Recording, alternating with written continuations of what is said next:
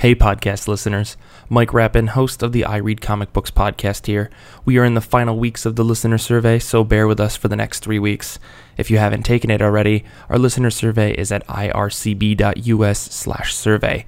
Help shape the show with your thoughts on the I Read Comic Books podcast. Take it now at ircb.us/survey. Now onto the show.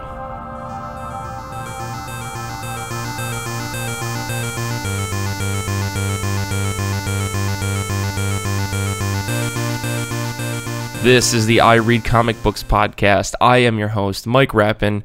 With me this week are two amazing people, Paul Jasley. Hello. And Nick White. Hey, guys. Thank you both for joining me this week. I'm so excited that you're here. I'm glad that we got to talk last week about the chilling adventures of Sabrina, and now I'm glad that we're excited to talk about other comic book things this week. So let me ask you the question I ask every single week. How have you been, and how have comic books been? I'm going to throw it to Paul. Well, I'm happy to report that I'm fully caught up on my monthly individual floppy issues. I know last week all three of us were far behind, so I was able to force myself to put down this new Twin Peaks book by Mark Frost I've been reading long enough to actually read some comics. So one thing I noticed, though, is I hadn't been to the store in a few weeks, so I had a lot of double issues from DC since they're double shipping, which, I mean, I don't want to blame them, but that's one of the reasons I fall so far behind. Right. But I noticed that I actually really liked reading the issues back to back. You know, something about sitting down reading two issues, getting two parts of the story. It was actually kind of a nice experience, so might be something I try to do more often, just kind of double up like that. But, of course, that raises the argument, why don't you just switch to trade? I'm like, no thanks. That's a bridge too far. But, Yeah. But among the ones that I read this week and I greatly enjoyed were Superman number 9 and 10. I know I had mentioned Superman number 8 last episode as being a sort of homage to Darwin Cook. It turns out it was actually a two-part story, so it concluded in issue 9. What was really kind of funny is that I felt that the ending of issue 8 was kind of purposefully ambiguous. So I think it kind of functions still as a standalone story. Issue 9 wraps it up and resolves the conflict, but it also ties it into the Superman title as a whole. So if you ran out and read issue 8 as a one-shot, like I said it was, and you enjoyed the ending, that's fine. If you're waiting for the conclusion, pick up issue 9 and see how it all wraps up. Very cool. Batman numbers 9 and 10 were the first two parts of the I Am Suicide, the new story arc in Batman, and I really, really enjoyed these issues a lot. I'm glad that the Psycho Pirate is still an important part of the Batman series, and that, and that Tom King is able to sort of pull all these, you know, the hokey D and C list villains and have them fit into a story that is actually kind of serious and kind of kind of an intimidating, dark sort of story so far. So, and Michael Janine's art is really sort of atmospheric. It fits the tone really well. So Batman continues to be a really good book. Wonder Woman number 9. I know I had been critical of Wonder Woman, the way they sort of split up the narrative with this new rebirth, where you get the origin story one issue and then the current story the next issue. And the recent issues of the sort of current story didn't really do much for me, but that changed with issue 9. I really enjoyed this issue. We finally got some forward movement on the plot. We get to see Wonder Woman in a spot where she can no longer go back to Themyscira. She's trying to figure out how to get back to her home island. And it's just a really good story. And I think Greg Rucka obviously has a good handle on that character. I will say, though, that the colors are still an issue for me. The artwork is really nice. I still like... of course, I'm blanking on the name. I should have the issues right at hand here. Is this the guy who was doing the alternating story with Scott, or is this someone else? Yes, it's Liam Sharp, so it's still the same artist that was doing the earlier issues. Yeah. And for some reason, the artwork is really nice. There's some really nice panel-to-panel transition stuff going on in this issue, but the color is so like muddy that it kind of drags the artwork down. Are we going to call him out? That's really unfortunate. Who did the colors? Should we name names? Let me. I mean, you could say it was fine. disappointing. That's okay. Yeah, let me pull it up here. Laura Martin. And I don't know if it's... I mean, it might just be the combination of the artwork and the colors. Maybe their styles just don't work together. I'm sure there's other stuff she's colored that's look great. She does a lot of coloring for Valiant, so I can tell you her work is usually pretty top-notch. So yeah, something about this just doesn't work for me, which is too bad. But I'm glad this book kind of turned a corner for me. I'm back on board 100% now. So But the book that I enjoyed the most this week was Cave Carson Has a Cybernetic Eye, #1. This is one of the... What is this? Well, Mike, Cave Carson Has a Cybernetic Eye is a book from DC's Young Animal imprint that Gerard Way is sort of in charge of. And it's kind of like an updated early Vertigo kind of series. I mean, this is what Doom Patrol and Shade the Changing Girl and a few others are coming out as now. Mother Panic, that starts, I think, this week. But it's basically taking pre-existing weird DC properties, and I love weird DC properties, and giving them sort of a makeover. I've said that how much I enjoyed the new Doom Patrol by Way. This is a even more obscure DC character who was a sort of this adventurer, Cave Carson, who was, as his name might imply, was a geologist who explored caves and had adventures in in the mid-50s. So this is kind of an update on that character, which I had no idea existed until now. So it's I bet actually Grant really Morrison is so pissed off he didn't take advantage of the opportunity. I did a little Grant Morrison is finding this book and fuming. I did do a little bit of research. He does show up in some part, maybe in the background of some panel in Final Crisis. So of fucking Morrison wasn't. Sure. Of course he does. But basically, the plot for this book is Cave Carson. His wife passed away, and he's sort of distraught, and he's trying to figure out what to do with his life, and it's this personal book. It's not this adventuring high, action stuff. It's sort of a personal look at this guy who's trying to figure out what to do with his life and his cybernetic eye, which he doesn't remember how he got. He has an eyeball that's giving him false memories and erasing memories that he had, and he doesn't know how it got there. What's really great about this book, and I should mention that it's written by Jonathan Rivera and Gerard Way, art by Michael Oeming. I can never remember how to say his name. Is it like Michael Avon Oeming? Yeah, Michael Avon Oeming. Yeah, fantastic art. It's a very beautiful book. What's great about it is they sneak in a bunch of the other weird DC properties. Like the Metal Men show up, and then there's a last page reveal, which I won't spoil, which I was very excited about. So as someone that loves weird DC stuff, I like that it's not part of the main continuity. It's part of this Young Animal, and they can just kind of do whatever they want with it. It's really fun. I was actually going to point out, Paul, it actually is canon. Young Animal is canon within DC Rebirth. They said which is because Mother Panic is going to interact with Batman apparently. Well, well, that makes sense. Yeah. Well, I mean, I guess maybe even if it is continuity, they still have a little bit more seems creative control. Yeah, some distance there. But the other thing I have to mention is that not only did I like that story a lot, the last few pages you get a backup by Leah. There's a backup in this issue that is the Superpowers book by Tom Scioli. So you get like 2 pages of Tom Scioli artwork, and him doing the DC Superpowers, which is the cartoon and action figure line that DC did in the 80s. That was my introduction to superheroes. It hit home for me pretty hard. It was a lot of fun. So if you're missing Transformers versus G.I. Joes, you can get your Scioli fix in Cave Carson Has a Cybernetic Eye. Highly recommended. Damn. Okay. I can just imagine Paul immediately hitting those 2 pages and just calling up his local comic book shop, on speed dial. His fingers are like blistering with heat as he dials in the number, and he's like, "I want, all right, pull Cave Carson. Really? Like how much of it? All of it for eternity." That already happened, Nick. Believe me. So. Nick, what'd you read this week? Well, Mike, I think I've finally figured out to some extent how the things I read every week sort of come together, because it's always a weird hodgepodge, and in some ways I think it's like a checklist. I've got to at least read things from about 3 different decades, from about like 4 different genres, and 2 of which have to be like usually off of or out of some Humble Bundle that I'm like, you know what, everyone's always complaining about, I've got all these Humble Bundles and I never read any of it, and I'm like, I'll show those people. I'll make use of this. Yeah, so I read a weird variety of stuff, starting with Alien vs. Predator #3, War. Like the issues of Alien, the issues of Alien vs. Predator are not quote-unquote conventional 23-page issues.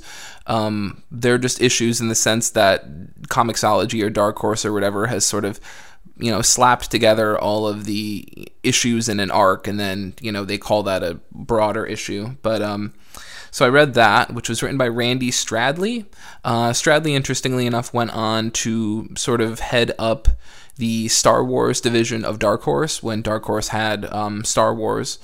And so this is one of his earlier writing credits, and it's an interesting story because it actually does two things that the Alien franchise is not known for the most part. One of which is that they're not known for really serializing narratives, and by that I mean that books 1 through 3 of Alien vs. Predator actually follow the same character. And then it does another thing which is really odd, which is that, and mind you, this was written I think in the late 80s, early 90s, it actually interacts with Aliens issue 16, Frenzy. Frenzy ended on a cliffhanger, and it gets wrapped up in AVP 3, which was really weird. That's interesting. You might say, well, what's this summary of the plot here? Here's the summary of the plot. If you are a human, you have no business having a midlife crisis and deciding that the way you need to fulfill that midlife crisis is by joining a gang of roving predators who are going to planets and killing aliens and other populations for sport. Because eventually you won't fit in, and they'll reject you, and you'll end up having to fight them, as well as the aliens, as well as the native population who also want you dead. So don't join predator gangs. Don't do it. Don't do it. Gotcha. I think Nancy Reagan, after Don't Do Drugs, it was don't join roving predator gangs. You will regret it. That makes a lot of sense. Fucking makes a ton of sense. Jeez. What else? I read Briggs Land 3. This book still. Brian Wood's doing an amazing job. It's a fantastic book, mainly because it's super, super scary and super, super real in terms of, all of these sort of militia areas out west that are basically setting up their own little commune or whatever. Great book. I read Wrath of Eternal Warrior 11 and 12. I really wasn't certain how this book and where this book was going to go after Raoul Allen left on art, and they brought on Robert Gill, who Gill's no stranger to this sort of game. He drew all of Book of Death for the summer of, I think, 15, and that worked just fine. Starts off on a really, really jarring premise. Eternal Warrior goes to Exo Man of War, and he says, "Hey, buddy, I need a favor." And Exo Man of War is like, "I probably need to be in space destroying something, but I guess I owe you one, even though I'm basically Iron Man, and who cares?" Sure. And Eternal Warrior is like, "Well, I need you to kill me so I can go back into that weird limbo place, like somewhere between heaven and hell, where my family is waiting for me." And Exo's like, "That's kind of like sweet and fucked up at the same time, but I'm not going to do it." And Eternal Warrior's like, "Well, I'm not going to kill myself because like I'm worried that in some weird way then I'm going to actually go to hell." And Exo's like, "Fine, let me get my space laser sword out and I'll kill you." And he does. And that's the beginning of the book. Really, this book starts with assisted suicide. That's all I need to say. Sure. And what a jarring start. And I really thought it was going to go somewhere weird, but I'm optimistic. The last one I really want to talk about is that I did read Bloodshot USA #1. It's kind of a miniseries, kind of not. If you've been reading Bloodshot Reborn, which then turned into Bloodshot Island, this is what follows Bloodshot Island, and so you can call it a mini if you want, but realistically it's just a continuation of Bloodshot Reborn, because there aren't any issues of Bloodshot Reborn for the next 4 months. And it's Doug Brathwaite with Jeff Lemire, and Brathwaite's worked with Lemire before. They did the Bloodshot 4001 AD tie-in together. They did the Bloodshot Book of Death tie-in together. I think that they only let them work together about once a year because the mind-numbing awesomeness of their team-up is a little too much for people to bear. So I'm actually really worried what's going to happen when people have 4 months in a row of Lemire-Brathwaite collaborations. I think it's going to be hazardous for everyone's health. But basically what happens is Project Rising Spirit, who are the bad guys who created Bloodshot, basically say, "Hey, remember in the Valiant," and I know all of our listeners are up to date on the Valiant, and if you aren't, you've heard it 4 times, but I'll repeat it again. At the end of the Valiant, the Geomancer, I know, keep track of everything here. The Geomancer removes Bloodshot's nanites, which give him all of his powers in a very weird, you'll thank me later sort of thing. And the nanites just basically start roaming and finding new hosts who then become lower powered Bloodshots of their own and start killing people, and it's a really big problem. Bloodshot has to go on the road. Basically, it's the road trip of a lifetime and recover the nanites he never knew he really missed in the first place. It's basically the sequel to Britney Spears' Crossroads film from like 01 or 02. If you liked Crossroads, I know Netflix will recommend it at some point for you, but if you liked Crossroads, I definitely recommend Bloodshot Reborn, Bloodshot USA #1. Anyway, Project Rising Spirit is like, hey, remember when that happened? What if we basically did the exact same thing and just set a whole bunch of nanites loose in a sort of airborne pathogen form in New York City? That sounds like a great idea, right? And then the other board members are like, wait, why would we want to do that? And then the guy's like, well, then we'll just basically turn them off and say, look, you guys need us really bad, put us in a high position of power. And then they basically say that with the possibility of Trump becoming president, that they think that they can like control him to a point where they can get some major leverage in the White House. And they even mentioned Trump explicitly. So I got a real nervous chuckle out of that. A lot of people are going to be like, is this a good jumping on point? Of course, Valiant will tell you it's a great jumping on point. They want people jumping on all over the place. It's like hobos during the Great Depression with railway cars. It's that much jumping on. Great. Good one, Nick. They really fucking nailed that one. I really appreciate that, Nick. Nailed that out of the So park. I have one quick question about this. Do you think that the follow-up series to this will be Bloodshot World? Oh my God. #1, or that would be like with the subsequent series like Bloodshot Universe. Like, I want Bloodshot Euro Trip. I want Bloodshot Euro Trip. Okay. Where he goes through France and like Berlin and an American Bloodshot goes to London, something like that. Yeah, please. I mean, it only follows. I mean, when I think Midway was done doing Cruisin' USA, they were like, we need to do Cruisin' World. Oh my goodness. So it only follows. But no, it's not a great jumping on point. I think it's what it is, and this is how they should be marketing it, really. It's a fantastic entry point for people who have been reading Bloodshot and maybe sort of dipping their toes into the Valiant universe with Bloodshot, but really haven't found a convenient moment to approach the broader Valiant universe. This is a great place for that, because obviously it follows Bloodshot and the additional Bloodshots from Bloodshot Island, but it introduces a lot of the broader elements like Unity and Eternal Warrior and Ninjak. It's great for that. Valiant just needs to be marketing it that way instead of, here's another fantastic place to get in on Valiant. Gotcha. Not all Valiant jump-on points are created equal. Right. As we've seen with some other stories that they've pushed out. Absolutely. What about you, Mike? What have you read? What have you been up to? I am coming off of a almost near 24-hour bender of playing video games for Extra Life with some friends, John and Xander, who edits the show. We played Overwatch until dawn, until 8 a.m., and then I went to sleep for 4 hours and woke up, and here I am doing the podcast after being up for approximately 2.5 hours. So little exhausted today, so if I sound a little out of it, it's because of that. But do you want to tell our listeners who your preferred Overwatch character is, so we can have some people either irrationally love or hate our show purely based upon that? Sure. I am a Junkrat main with a backup Mercy. So I like to deal out the damage and also help my friends.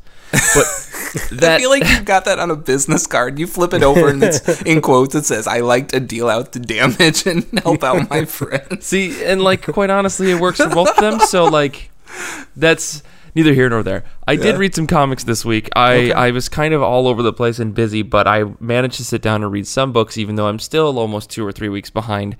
I read Jughead #10, which continues the dating storyline between Jughead and Sabrina, which is a whole 180 from what we read with Chilling Tales of Sabrina, where in Jughead, Sabrina is this she's a very kind young girl who has these very harmless spells that she casts on people.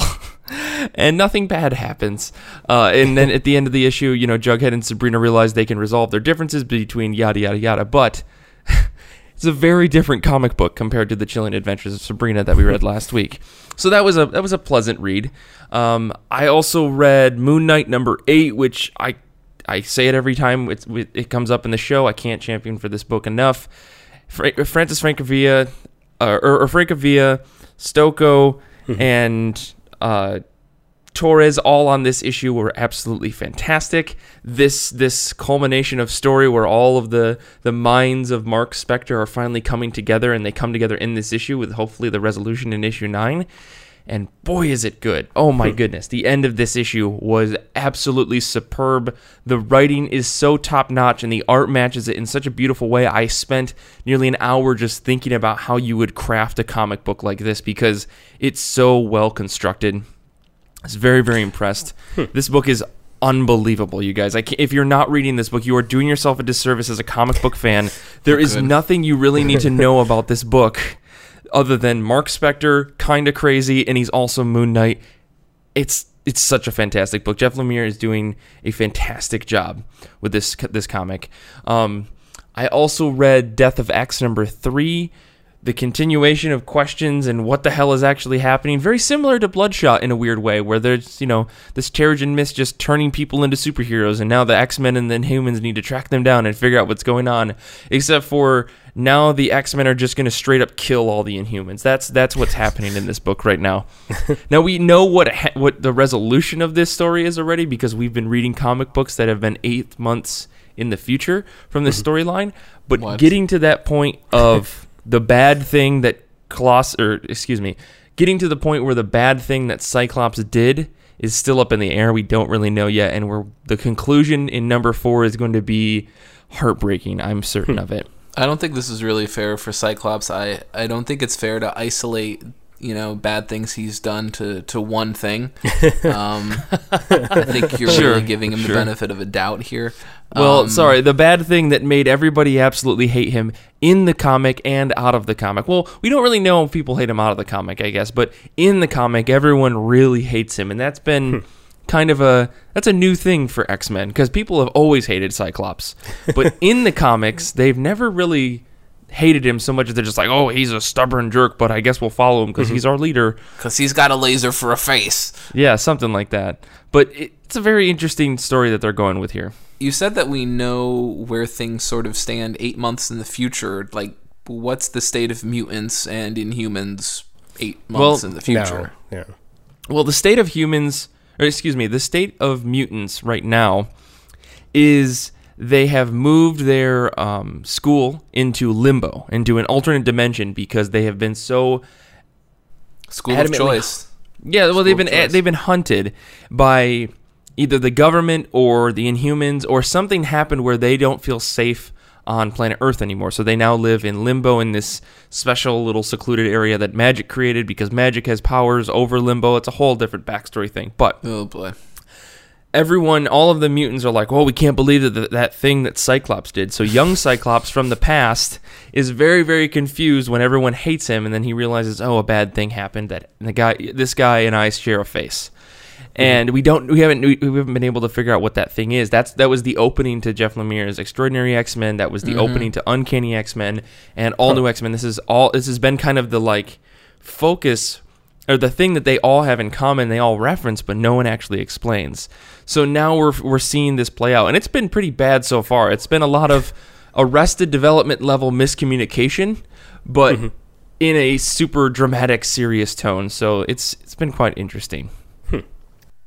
I guess what I'm saying is that, if the book in the past has, in theory, the X-Men and the Inhumans fighting each other, and we know that 8 months down the line, the X-Men are still alive in some pocket dimension of sorts, clearly the Inhumans didn't really do the job then, did they? Well, but it's not about eradicating them. It's about a differing sense of ideals, where the Inhumans and...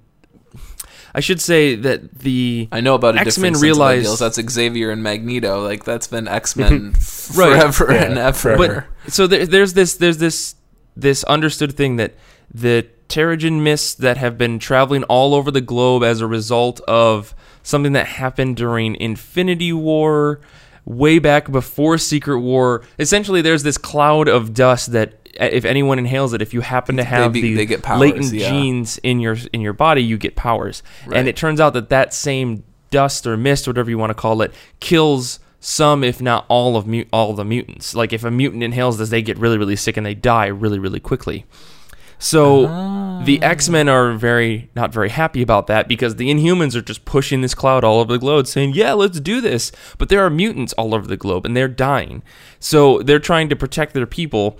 And so it's a battle of misunderstanding and the mutants being pretty upset about this in the first place. Like Storm, for instance, is leading the X-Men and she wants to peacefully resolve this issue, whereas Cyclops is unwilling to do so, and he thinks that this is an attack on him and his people, because ever since AVX, he's been kind of a hard ass, more so than usual. So it's everything coming together, and now I think at the end either Cyclops is going to die or he's going to be captured or something. The cover for Death of X number 4 is Cyclops versus Black Bolt, so that's going to be exciting. The final book I really want to mention, though, that I read this week was Poe Dameron number 7. This book is a lot of fun. That's all I want to say about it. If you're looking for a fun, happy-go-lucky Star Wars book that isn't Han Solo, you should read Poe Dameron, because it's ongoing, and it's pretty good.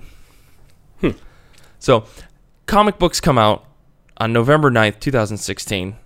What are you guys excited for this week? I'm going to kick it to you, Nick, since I realized I cut you off like 4 times, but let's talk about what you're excited for this week. That's okay. I mean, I do want to just point out there that I will be starting my what is that new thing you can do where you get like enough votes, or get people to sign your little petition or whatever on the Change. Yeah, so I am going to be starting a change.org petition to get Cyclops' name changed to Laserface. Sure. I hope all of you sign it. I think there's a real opportunity here, honestly. I will be starting a petition to get your name changed to Laserface as well. Sweet, good. I'll sign that. Jeez. So my pick of the week is Wrath of the Eternal Warrior, number 13.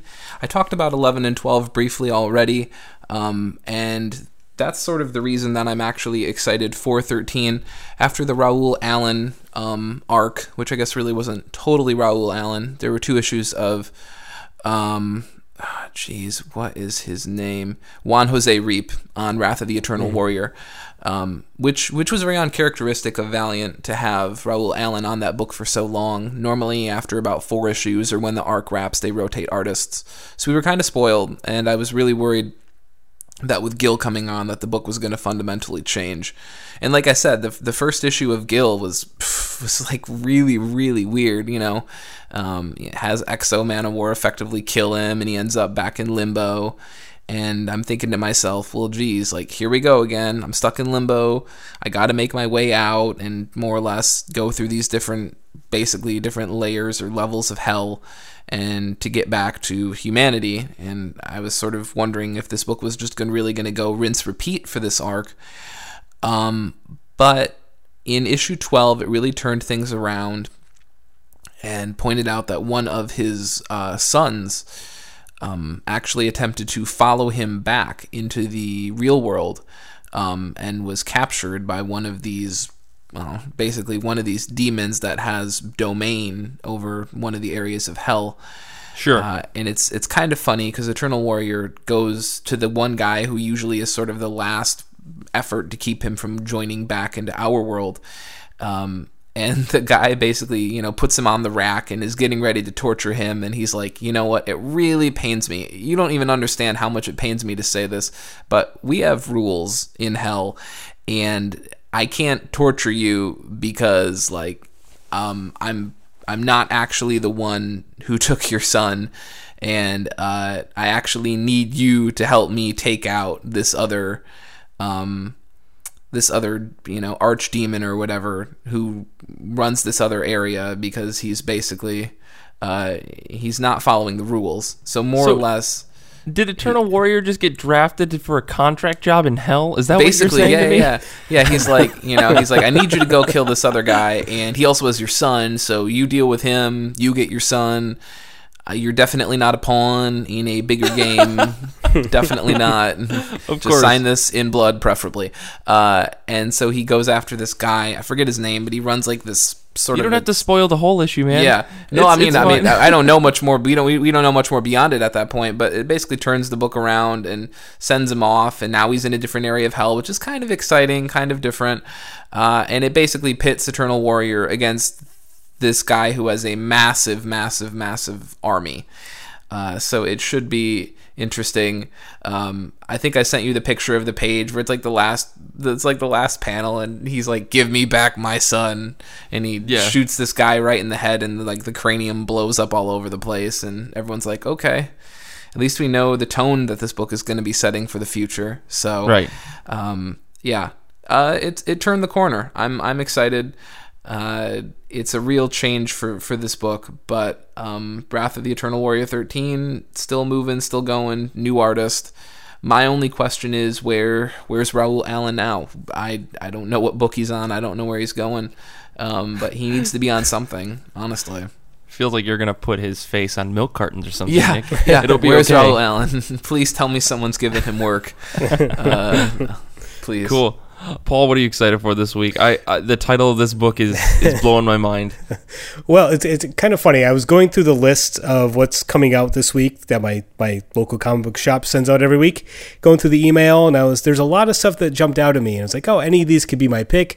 And there at the bottom of the list, alphabetically, was WWE Then, Now, Forever, #1, and I said, that's got to be it. That's got to be my pick. So this is a one-shot from Boom. It's a one-shot as kind of like an intro into an ongoing series. I don't know when the ongoing is going to start, but this is a one-shot. It's oversized, and it's about wrestling. It's about WWE, and it's kind of interesting because there have been attempts to do licensed wrestling comics before, and they're usually pretty terrible. There's something about professional wrestling that's hard to translate. I think the issue is like, what do we tell a story that is kayfabe, the fiction of the actual wrestling show? Do we follow that or do our own story? A lot of times the drawing, the artwork doesn't match the characters, like it's off model, and so much of wrestling is about the physical appearance of the characters and the wrestlers that if it's off model, it's kind of weird. But this feels like it's actually a book that's been pretty well done. It's written by Dennis Hopeless with art by Dan Mora, and they're doing sort of the main story in this issue. And what's interesting is that they're doing an actual storyline from WWE. It's actually a story that took place on television like 2 years ago. It was the breakup of the Shield, which is weird. This faction that was like running roughshod over the rest of the company. It was a great story. They were great wrestlers, and they had one of the members of the Shield turned on the other two, and it was like one of the huge shocking moments of the past 2 years in WWE. They're going to retell some of the background of why that happened, which is kind of interesting because if you are a wrestling fan, you kind of want to know that background. So it's kind of an investment. It's not like I'm going to reading a brand new story with these characters. It's something I'm already familiar with. I'm getting kind of the background behind it in comic book form. On top of that... Yeah, that's really interesting.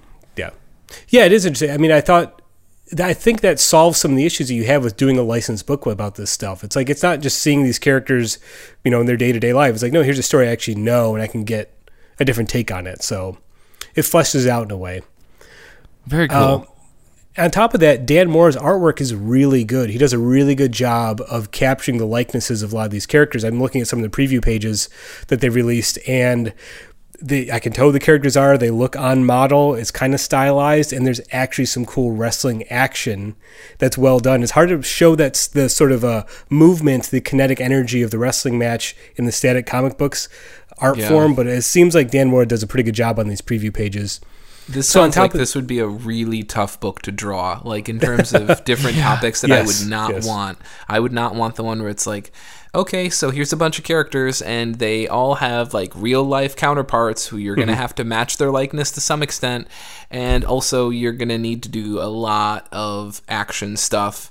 Yeah. With like body proportions and kinetic energy. Yeah, this sounds like a tough job. So I mean, hat off to him. Kudos to him because I like I said, these preview pages look lovely. And then on top of that story, we get some backup stories. One by Ross Thibodeau with artwork by Rob Gilroy of Chew fame. They're doing a story about the New Day, which is another faction. And then we're getting a couple other backups. One about Sasha Banks, who's one of my favorite wrestlers, and Tugboat. If anyone remembers Tugboat from the late 80s, early 90s, he gets a story here. So this looks like it's going to be a lot of fun. Normally I don't expect much from comic books about wrestling, but I think this one, if WWE is, for better or for worse, over the top and hokey, and I think if they can capture that, if there's a little wink to the audience here, that'll like make it work better. And I feel like that's kind of what they're doing here. So I have high hopes for this. That's fantastic. Yeah, it looks pretty cool. So WWE Then Now Forever #1. It is a one shot. Because it's Boom, there's a ton of different variant covers. And if anybody gets the variant cover of The Undertaker done by Fraser Irving, let me know. I'll probably I might trade you for it. So check it out. Hey, man, don't know. Let me know what that book looks like. I will look for it at Midtown for you. That'd be awesome, Mike. So I don't know if this would be good for non-wrestling fans, but I'm excited for it anyway. Cool, man. Well, it sounds like they're really directing this at the wrestling community specifically, which I think is good. Yes. It's good to see a book that's not. It's not to say there's no place for it in comics, obviously, but it's good to see a book that's not sort of compromising, and saying like everything needs to be accessible all the time.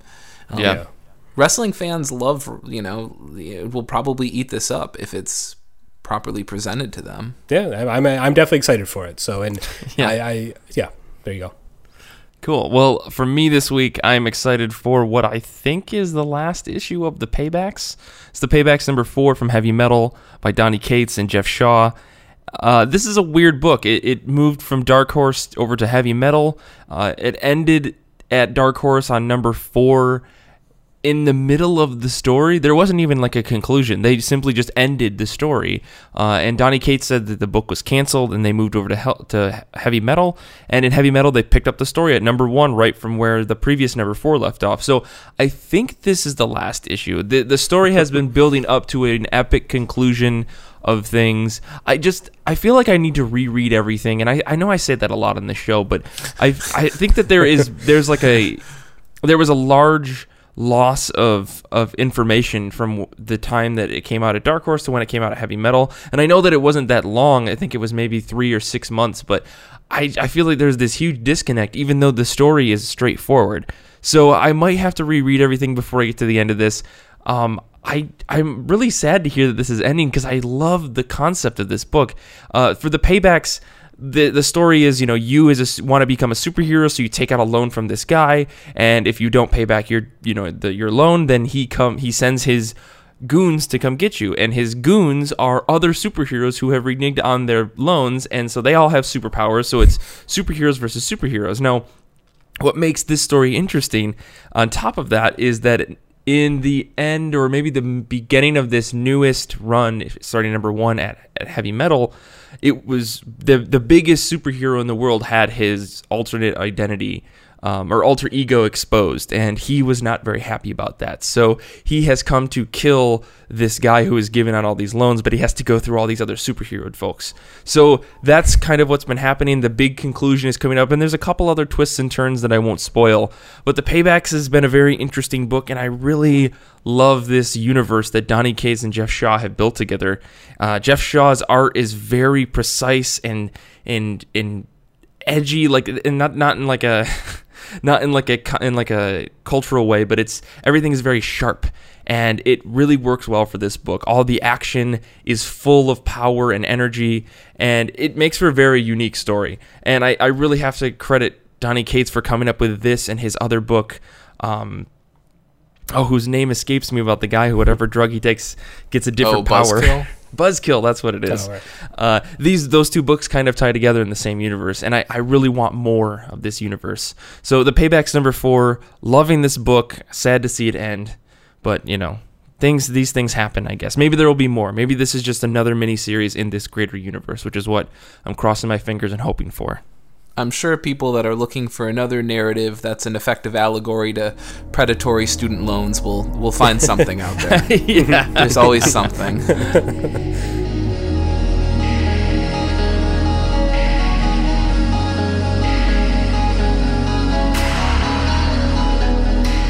For our episode this week, I wanted to talk about something that we mention every once in a while, and I know we had another specific episode about this in One Light, but I actually want to talk to Nick and Paul today about classic comic books and what makes a classic comic book, and are there any books that we're reading now or have read in the past couple of years that are eventually going to be considered classic books, the type of books that you recommend to someone, or the type of books that say this changed comics in some way in a positive light. And I know that you can point at a lot of comic books and you can say this comic book changed comics in some light, but at the same time, would you grab that book and give it to someone and say, you have to read this to understand, the modern medium of comic books? So I want to throw it back to you two guys without adding any more commentary. Like, what do you think about this? What do you think makes a classic comic book?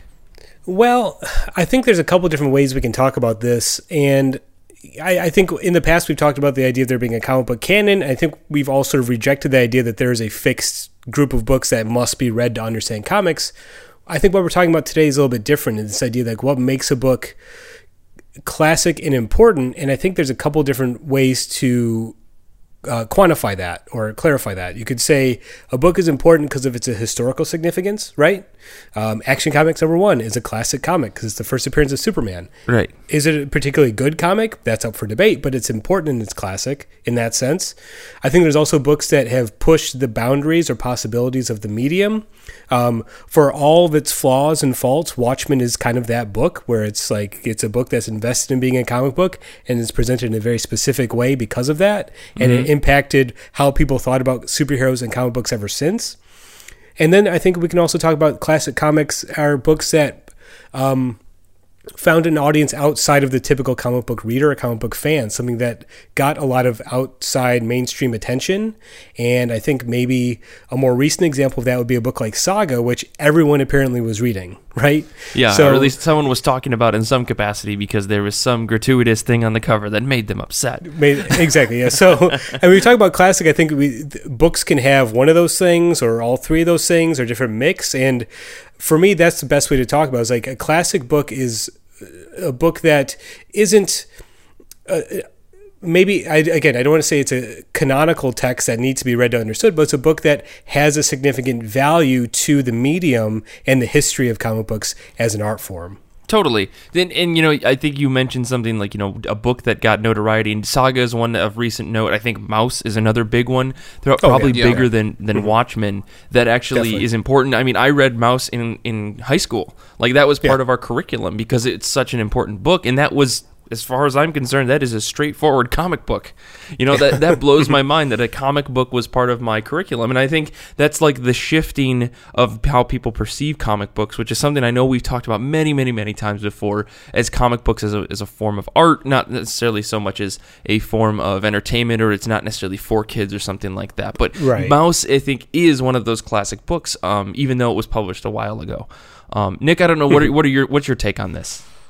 Well, I think Paul really hit the nail on the head, or I guess I should say he hit all of the nails on each of their respective heads in quick succession, leaving very few for me to hammer. So, okay, well, I will. The house has already been built, and I guess I'm only here to inspect it. No. Paul's completely right. I think really what it boils down to, and I know Kirby hit on this a lot, in that video we watched where he talked about, I just want to push the medium further. And you can push the medium further in all sorts of ways. You can experiment with narrative technique. You can experiment with different art forms or collaborative forms, or new genres, or mixing genres, or reaching new audiences. Ultimately, a classic book is really, as I wrote here, I think it's a title that, for a wide variety of reasons, continues to be read, discussed, and analyzed for its contributions to the medium. And that can be for a good variety of reasons. I think what's interesting to me, and what sort of I dealt with when I was attempting to not only compile a list of what I thought were quote-unquote definitive classics, but also what I thought would become a future classic, is the idea that classic, quote-unquote, is not necessarily go hand in hand with good. You know, True. there definitely, I mean, there is something to be said for personal preference. I know a lot of people that don't like Killing Joke. I know a lot of people that don't like Watchmen. I know, you know, some people that aren't that big on Sandman. And so classic does not necessarily, you know, mean it's good. It doesn't mean you're going to love it. It doesn't mean... I'm sure there are some classics out there that aren't universally loved. Certainly Killing Joke is not really feeling the love these days. So I think that's something that has to be considered as well when you're looking at classic books and how we define them and how we look at the future or future classics, I guess you could say. Sure. And so along those lines, would you say, like, can we think of a few that, like, off the top of our heads? I mean, in our notes that we've already written before the show started, about these books that like they become the type of comics where you sit down and you hold it and you go, this is the type of book that I want future comic book readers to read in order to understand, like, what made our era of comics great. And maybe that's what defines, like, a classic. You find a piece of work that defines a specific time in comic books. Or, I mean, this works in literary, too, or in literature as well, I think. Sure, you know, talking about eras and what pieces defined that era. Sure, exactly. Yeah, I mean, and that's... I'm trying to say that without also implying that there is a cultural, like, piece of it, because I think a lot of these books, like Saga or Hawkeye, or, you know, we're looking at even like All-Star Superman, Ghost World, these types of books, they aren't 100% rooted in the time that they were created, right? Like, they aren't necessarily forced to be compliant with the year in which they were published. Now, right. outside of but I think they the small also pieces on of technology and things like that, but sorry, go ahead, Nick. Yeah, I mean, you're completely right. I mean, if you pick up Long Halloween, or you pick up you know, Bone, or perhaps like Preacher, some of these books you can't look at and say they're culturally rooted in like, you know, you can pinpoint them chronologically or something like that, but they are sort of culturally rooted in terms of what, like you said, technologically speaking, what the medium would allow for, creatively speaking, what like censorship and publishers were, you know, allowing for at that time, and also just generally speaking, where, like, what sort of mind space creators were in at that point. So in some ways, yeah, I mean, there are trappings of certain things. Like, if you look at the onset of Vertigo and you look at Hellblazer and Sandman, and I think they call it like the British invasion of comics, you know, there are pieces from that era that you can chronologically date, and that reflect upon that era, I guess.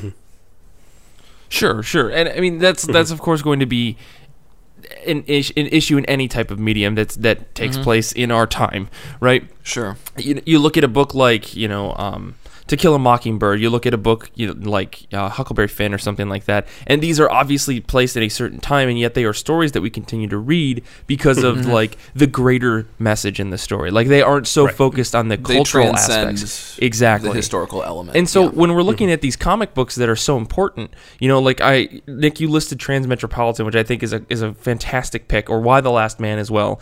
These books exist in their own time, yes, and I mean, Transmet takes place in a weird alternate future, but is also rooted very much in the late 90s, early 2000s in terms of like what was happening politically. But that's what drove the story, and that's what drove the story of Y the Last Man, is this mindset that created a story that transcends the time in which it was published, and that's what makes these books so important.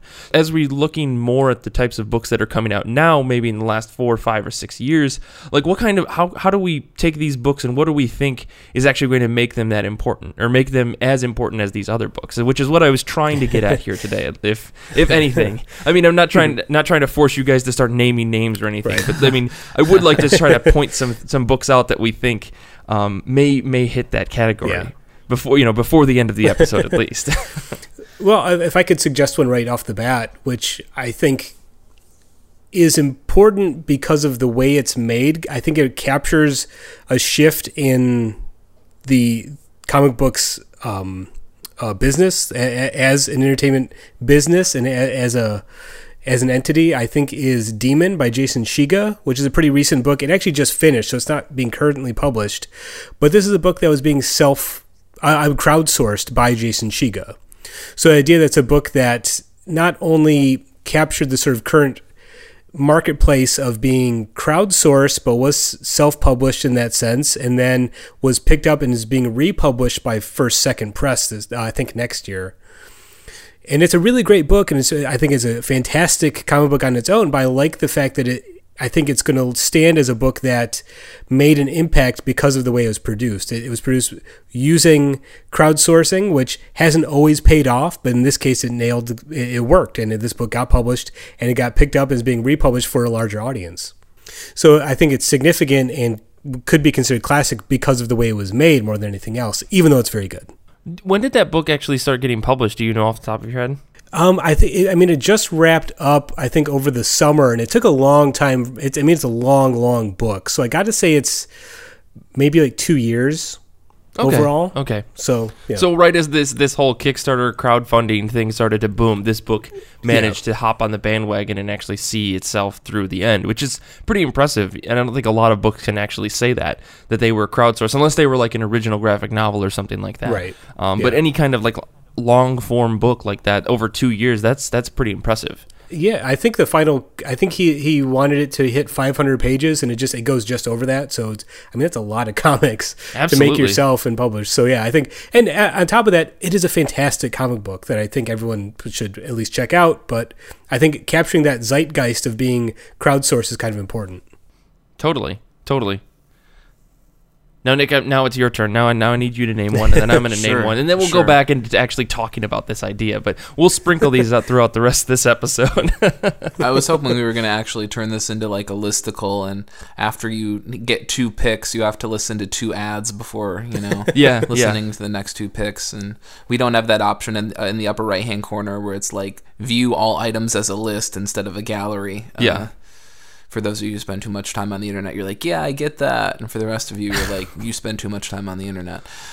For me, I'm going to go a little more mainstream, probably quite a bit more, and say that I think Jeff Lemire's run on Animal Man will be viewed as a classic somewhere down the line. I think it's got something working against it, and that is obviously the fact that here is someone who is attempting to do a character after Grant Morrison attempted to reinvent the character, which, he sort of has done that with everybody. So you're having to follow Grant, and of course Grant's going to break down the fourth wall, and he's going to get into metaphysics, and he's going to make you convinced that at the end of it that you've been, abducted by aliens and all this other shit. With Animal Man, his Animal Man was literally breaking the fourth wall. The character came out and talked to the man. In the fucking pages of the comic, like, if you haven't read Grant Morrison's run on Animal Man, you should stop what you're doing and do that. It's a book that actually really breaks your mind. It's a tough read because it's kind of all over the place and it's very 80s. But at the same time, the last 4 issues are some of the most compelling, mind-bending comics you could ever read. I'll just say that before you continue, Nick. Sorry, I just want to make sure it's said. I was hoping we could go to bat for the book that I was talking about and not Grant's, but let's. Grant clearly needs the help these days. So just kidding. See, but with Lemire's Animal Man, I think it was taking. I disagree with your thought that it may be a classic book. So I don't know how to defend it. Here's why, for 2 reasons. One, I think it does represent this transition of popular indie comic book people beginning to dabble and really find success in the big 2. Around this 2010 2011 era, where people like Matt Kindt and Jeff Lemire are starting to find success, and so I think in that vein it's a significant thing. I think it's also significant because it does represent the era of the New 52 for DC, and I think a lot of people are very dismissive of it, but I think there are some good things that came out of it, and I think that Lemire's run really is interesting because it defies practically all of the editorial mandates of what the New 52 was supposed to be, about canon, about titles that interact with each other extensively, about having everything line up, about, you know, favoring Justice League characters over obscure characters. And here's this book about a guy who, he has a family, his mother-in-law is in like half of the issues, you know, he's got a semi-normal job, he's got all these weird goofy powers, and yet it's a horror comic with a very non-traditional comic book artist on it. And I think that it just stands out as, you know, the good side, or the potential that the New 52 had, to some extent, and the idea that readers in some ways would actually, or did actually, support that to some end. Sure. I mean, I can see that. I mean, if we're going off of like that is the book that represents the era, like maybe, but I don't know if any of the like New 52 books, like stories, actually would like stand out so much to the point where you could say like you would hand that to that to someone and say like this is so compelling as a story that like it did more for the medium than just telling a great story. And I think that might be where I'm drawing a line in my head, and I don't know, I can probably name a few books that I think are doing that, but so I'll let you continue, Nick. Sure. Well, and this is sort of what we talked about before the show, in the sense that I think there is, deservedly or not, there's some sort of bias when we talk about classics where standalone miniseries, original graphic novels, these are the sorts of things that tend to be on these lists. And you're right, a lot of times when you want to talk about classics that other people should read, most of the time you don't preface that by saying, here's a classic you need to read, but before you read it, you're also going to need to read these other things, you know? yeah Items that belong on a list of classics don't come with baggage. I think that's an interesting point, Nick, and it's one that I'm of two minds on, because I can see that point, but on the other hand, it's those classic single issues of long runs are remembered because of moments rather than the issues themselves. And then maybe that's a weird distinction to make. It's like a classic moment in my mind is like Amazing Spider-Man number 33 by Stan Lee and Steve Ditko, arguably the greatest single comic that Marvel ever published. And it's remembered because of the first opening pages where Spider-Man is trapped under the big heavy machinery and the room's filling with water, and he's trying to will the strength to lift up the machinery, and he's like, I got to do it for Uncle Ben, I got to do it for Aunt May. And it's a perfect Spider-Man moment. The rest of the issue doesn't live up to it, though, but I think that's a classic moment rather than maybe a classic, issue, if that makes sense. Right. So I think, totally. So I think when you're talking about serialized narratives or episodic narratives and like long runs, it's remember moments. On the other hand, the emergence of the trade market in the past 20 years has really changed that, because a story like Batman Year One was published in the ongoing Batman title. It actually was part of the monthly Batman book, and no one reads it that way. Everyone reads it as the collected edition, so it stands alone, even though it was a part of the ongoing series. So, what percentage of Watchmen readers actually read it in serialized format? Exactly, when it was coming out. 0.0008, Right. But we've got, we have a couple of other books, and we mentioned a few already. I think V for Vendetta is something we haven't brought up, and that's like another mini-series standalone. Ghost World is another mini-series standalone. Mouse, Persepolis, I think that's what that book is. And I'm just going over your list, Nick, so I'm sorry for stealing all of your books. But, these are all mini-series, and we go, wow, these are really strong, powerful books that we would put on a classic shelf and say, like, these are the books that made comic books for a certain amount of time.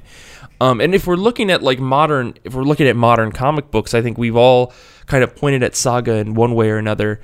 And in my mind, I'm actually asking the question, is Saga going to be considered something that's actually groundbreaking? Is it a book that changed the medium on the whole? Because Brian K. Vaughan, while an incredibly capable writer, and he did write Y the Last Man, which I think is probably one of the most recommended books you'll find out there from the last 20 years, sure, I don't know if Saga is at that same level of changing the game to the point where people had to stop and think about their comic book before they picked it up.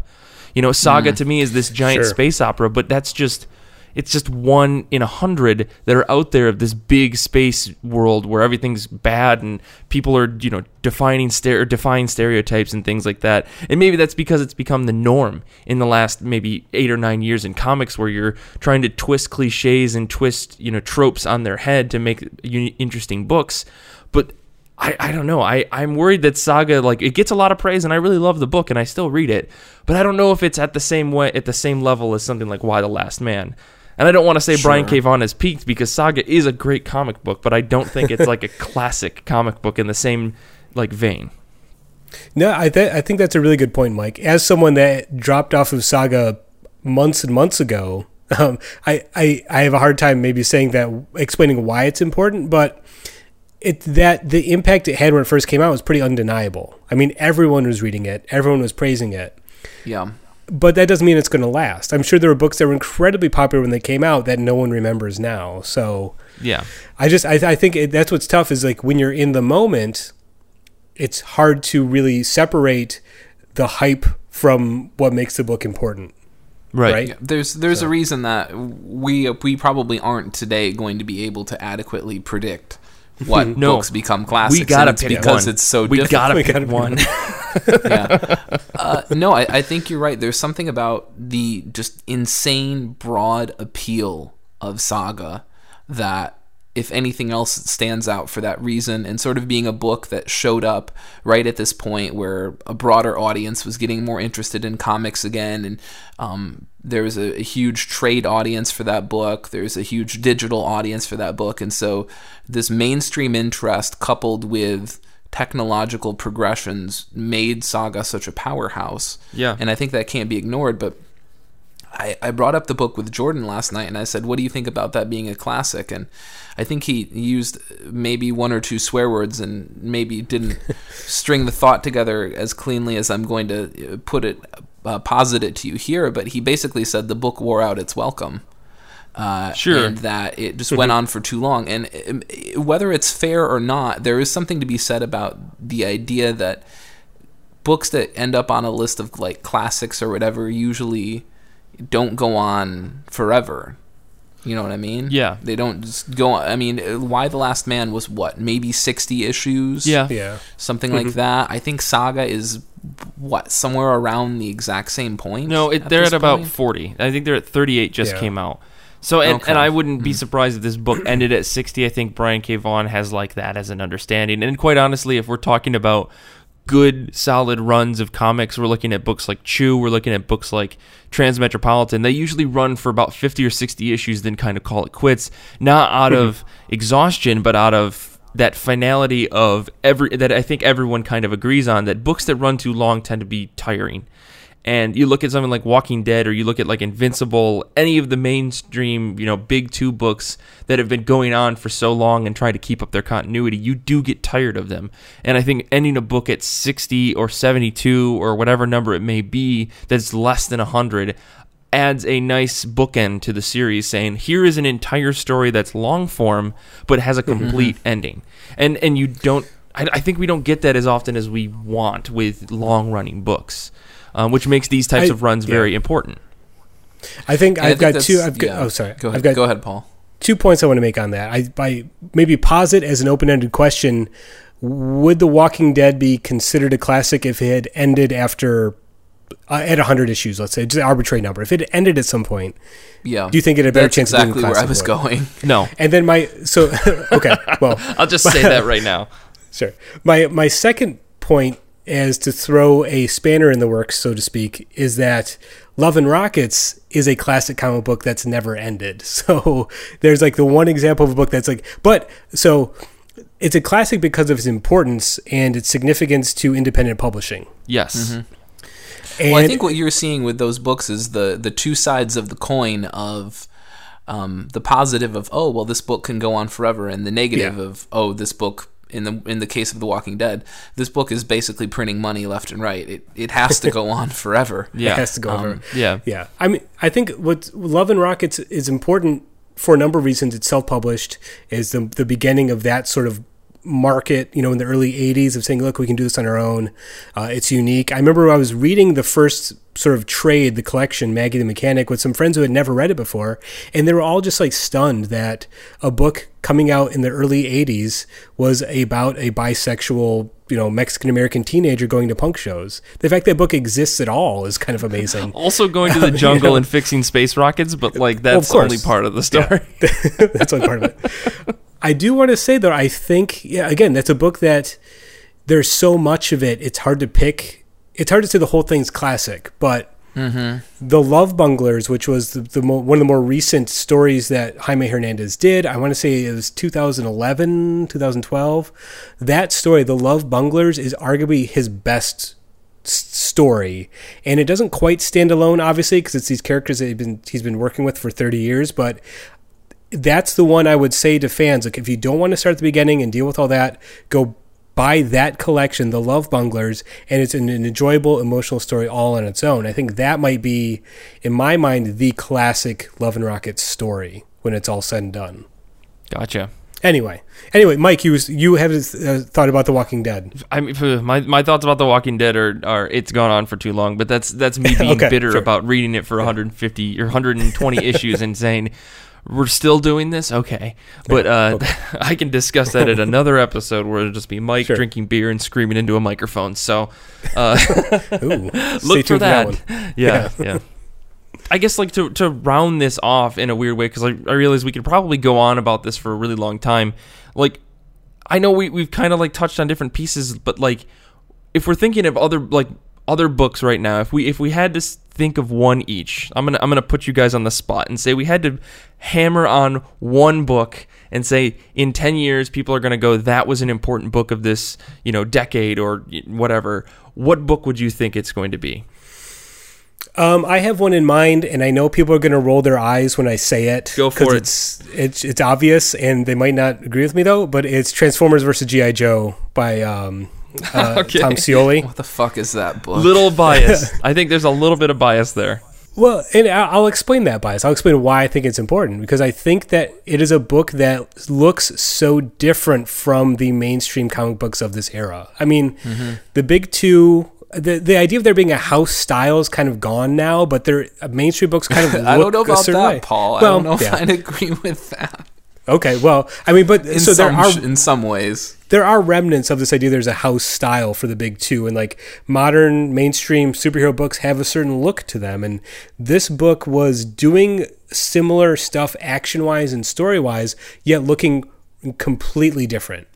And there was a while ago where I was going back and rereading another, I might put it as a classic comic book by Howard Chaykin, his American Flag run from the 80s. Oh, yeah. Which, that book is so visually just overstimulating and just overwhelming, and there's so much going on the page. And I realized just how much of that Tom Scioli was doing in Transformers vs. G.I. Joes. And I think American Flag is a book that sort of recently kind of come into recognition as being a classic, and I think because Transformers vs. G.I. Joes is a licensed book, it is a franchise that a lot of people maybe don't know about, don't care about, it maybe didn't get a lot of attention, but as artists kind of look at it, I think a lot of people are going to say like, yeah, there's some pretty amazing next level stuff going on narrative-wise and art-wise in that book. So Right. And I think that calls back to the point that we made earlier about a classic book isn't necessarily a well-loved book. And not to say that I don't think Transformers vs. G.I. Joe was not well-loved, but I think it's one of those books that flew way under the radar, and only people who are paying attention into like the deep undergrounds of comics like we tend to be sometimes, or specifically creators do all the time. You'll hear them referencing weird, crazy shit from the 70s, 80s, and 90s that you would have never heard of.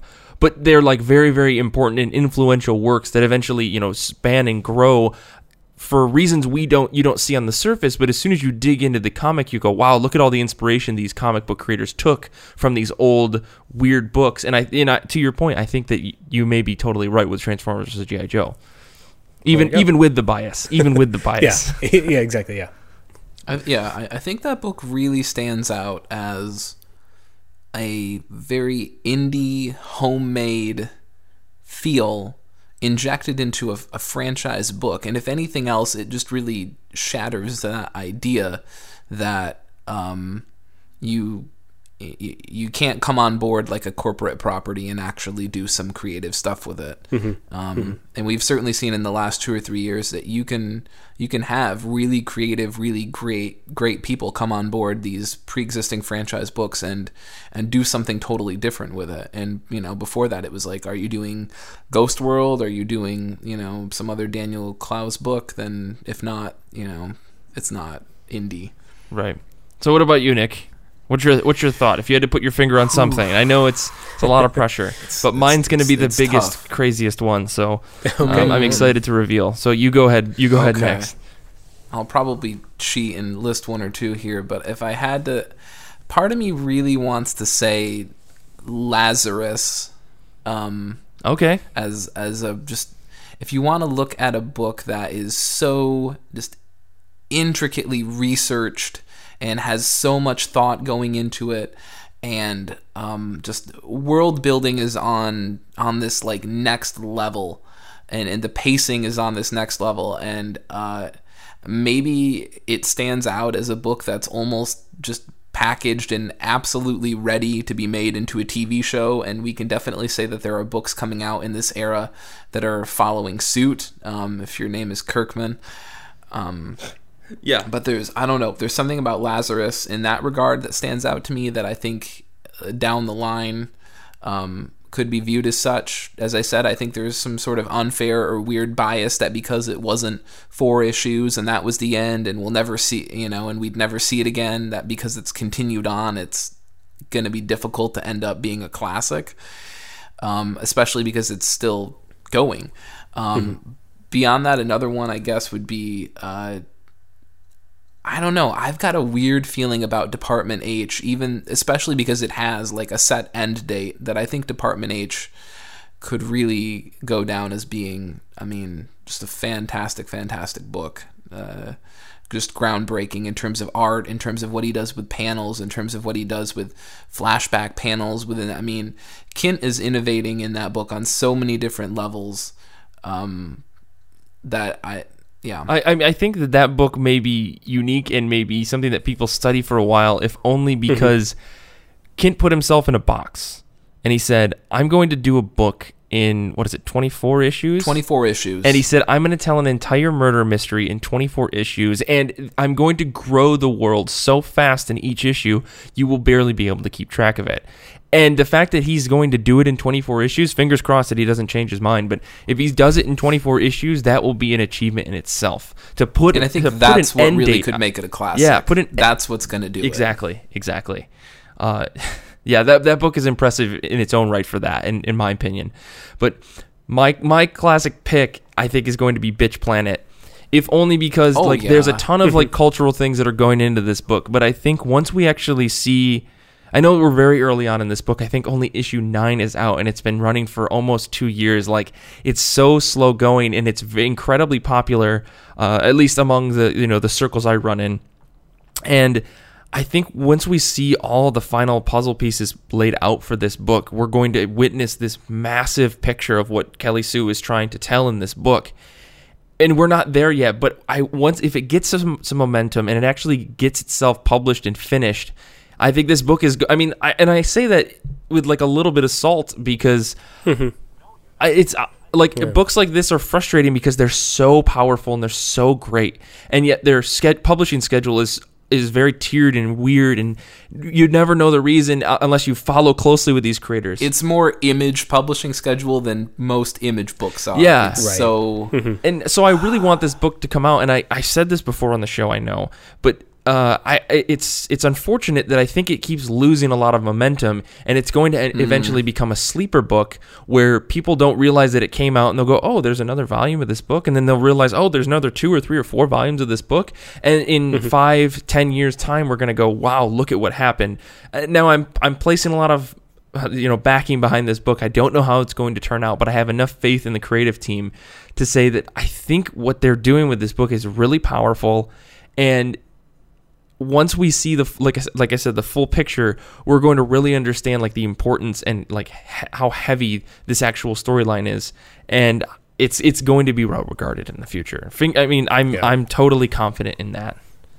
Well, the funny thing about a classic is that people who go and pick up that book 5 or 6 years from now, they're never going to pick it up, or they might not. It depends if I'm lurking in the store. They're not going to have someone standing next to them going, we had to wait a year and a half for those 4 issues. Right, And so when you right, read those 4 issues, you think about all the shit we had to go through, and it was really annoying. They're not going to have any idea. They're just going to be sitting in front of a book, and they're going to like it or not, and the idea that we were fed up with the publishing schedule is really not going to play into anything at all.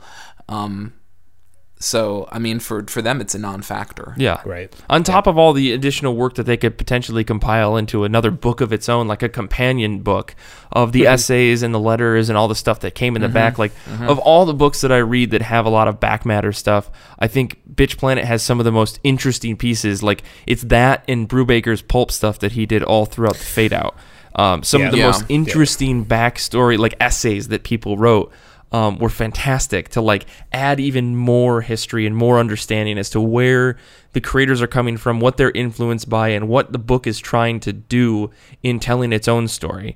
These supplemental works add so much value to the content that it would be a shame if this content wasn't somehow published outside of the single issue books, or if anything, like go out and buy the digital issues because it's got all that back matter stuff that may not be published in the trade. So. Yeah, that's my pick, I guess. If I had to put a finger down, I think that's a really good pick, and especially for a book that's capturing a cultural and political zeitgeist really well, and it's grabbing readers that don't normally read, comics. Yeah. Again, it's another one of those books that's actually hitting a bigger, broader audience. Perhaps not quite in the same way that Saga is, but then again, what book is on the same level as Saga? Right. I don't even think Walking Dead fans are picking up the comic the same way that just Saga's reaching a broad, audience. Yeah. So you mentioned briefly Ed Brubaker. So here's my question to you guys: which Brubaker and Phillips joint is going to be considered the classic? Because I could make an argument for all of them. I can make an argument for all of them. I think right now it's Kill or Be Killed because it's the one that's coming out right now. But I mean, the Fade Out was pretty much a perfect comic book for those two creators. Yeah, honestly, what makes them special? I mean, personally, I think Sleeper probably one of their best work. But absolutely, really, I think The Criminal is probably going to be that book. In 10 years' time, it's going to be a look at this historical comic book in a weird way. And it's not necessarily based in any kind of fact, but that to me is one of their best, like Brubaker and Phillips, like them together, that's some of their best work that they've ever done. I've read as much of their other stuff as I can, so. Of course, yeah. I think Criminal is tough, though, because of the anthology nature of it. Yeah. I don't know would you want to come forward and say all of Criminal is classic, or would you have to pick and choose? I don't know. For me, I'm actually with Paul right now. Honestly, it's Kill or Be Killed. Fatale kind of had petered out. Yeah, and I agree. And the Fade Out, the ending was very like, this is the real world, life sucks. Yes. And if you want to pat something on the back for being like, oh, this is realism, thanks for not turning it into a Disney ending, then sure, the Fade Out gets points for that. But otherwise, you hit the ending and you're like, whew, I need to go watch something uplifting right about now because this just got too real. This got too real for me. So yeah, I'm Kill or Be Killed right now. I don't know why. I think it got them out of that. I don't want to call it a rut. I think rut is unfair, but it was a funk period piece run for them for a while. And this is like, it's they don't hammer it chronologically into a very like definitive year or anything, but you can tell this is more modern. Totally. And it's got that weird twist. Oh man, yeah. You guys are just stuck in the hype. It's okay, whatever. That's true. It's an okay book. Can't see the forest from the trees. Yeah, exactly. Yeah, got it.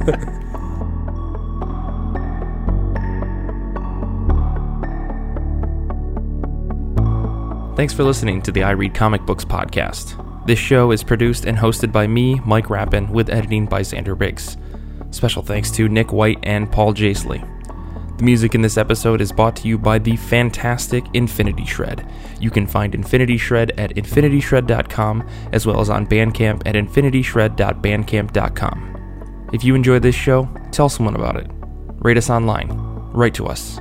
Each person you tell about the show and each rating you give us lends a little more exposure to the show and helps us grow.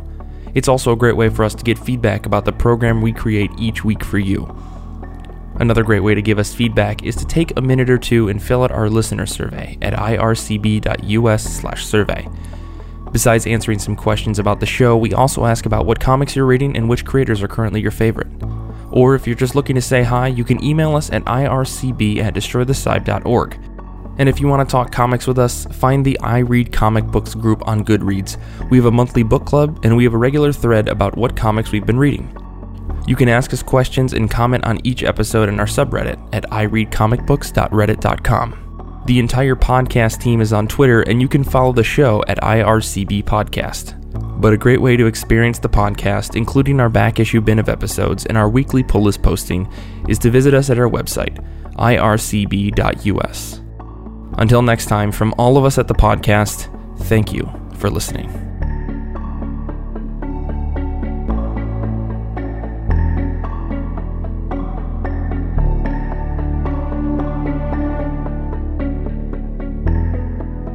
You gonna go see Doctor Strange at some point, Paul? Or Yeah, probably. My friend who saw it said it's worth the 3D experience, so I just got to find someone who's willing to pony up and go to see it in 3D. So, yeah, I don't know quite what those go for. What those go Exactly. for these days, but exactly, yeah, sure it's not as much as those D-Box ones. But yeah, exactly. I've never been to one of those. I hear it's something. I believe my friend saw the most recent Fast and the Furious movie in the D-Box. He's never returned home. Exactly. Hasn't been the same since. So it shook him to his core. Yeah, oh man. Well, I think the funniest thing is, like, for a movie like that, maybe it works, but, like, obviously they've adapted other less kinetic movies to that thing. I want to say that when they did, like, there was a Metallica, like, movie. It was like a concert movie, and I think you could get D-Box tickets for that. I'm like, why would anyone ever want that? It effectively simulates you being shoved. Right. Yeah. I'm really excited for the Dinner with Andre D-Box experience. Oh my god. Yeah. I think the tickets for those are like in like the low 20s. So Yeah, sign me up. No thanks.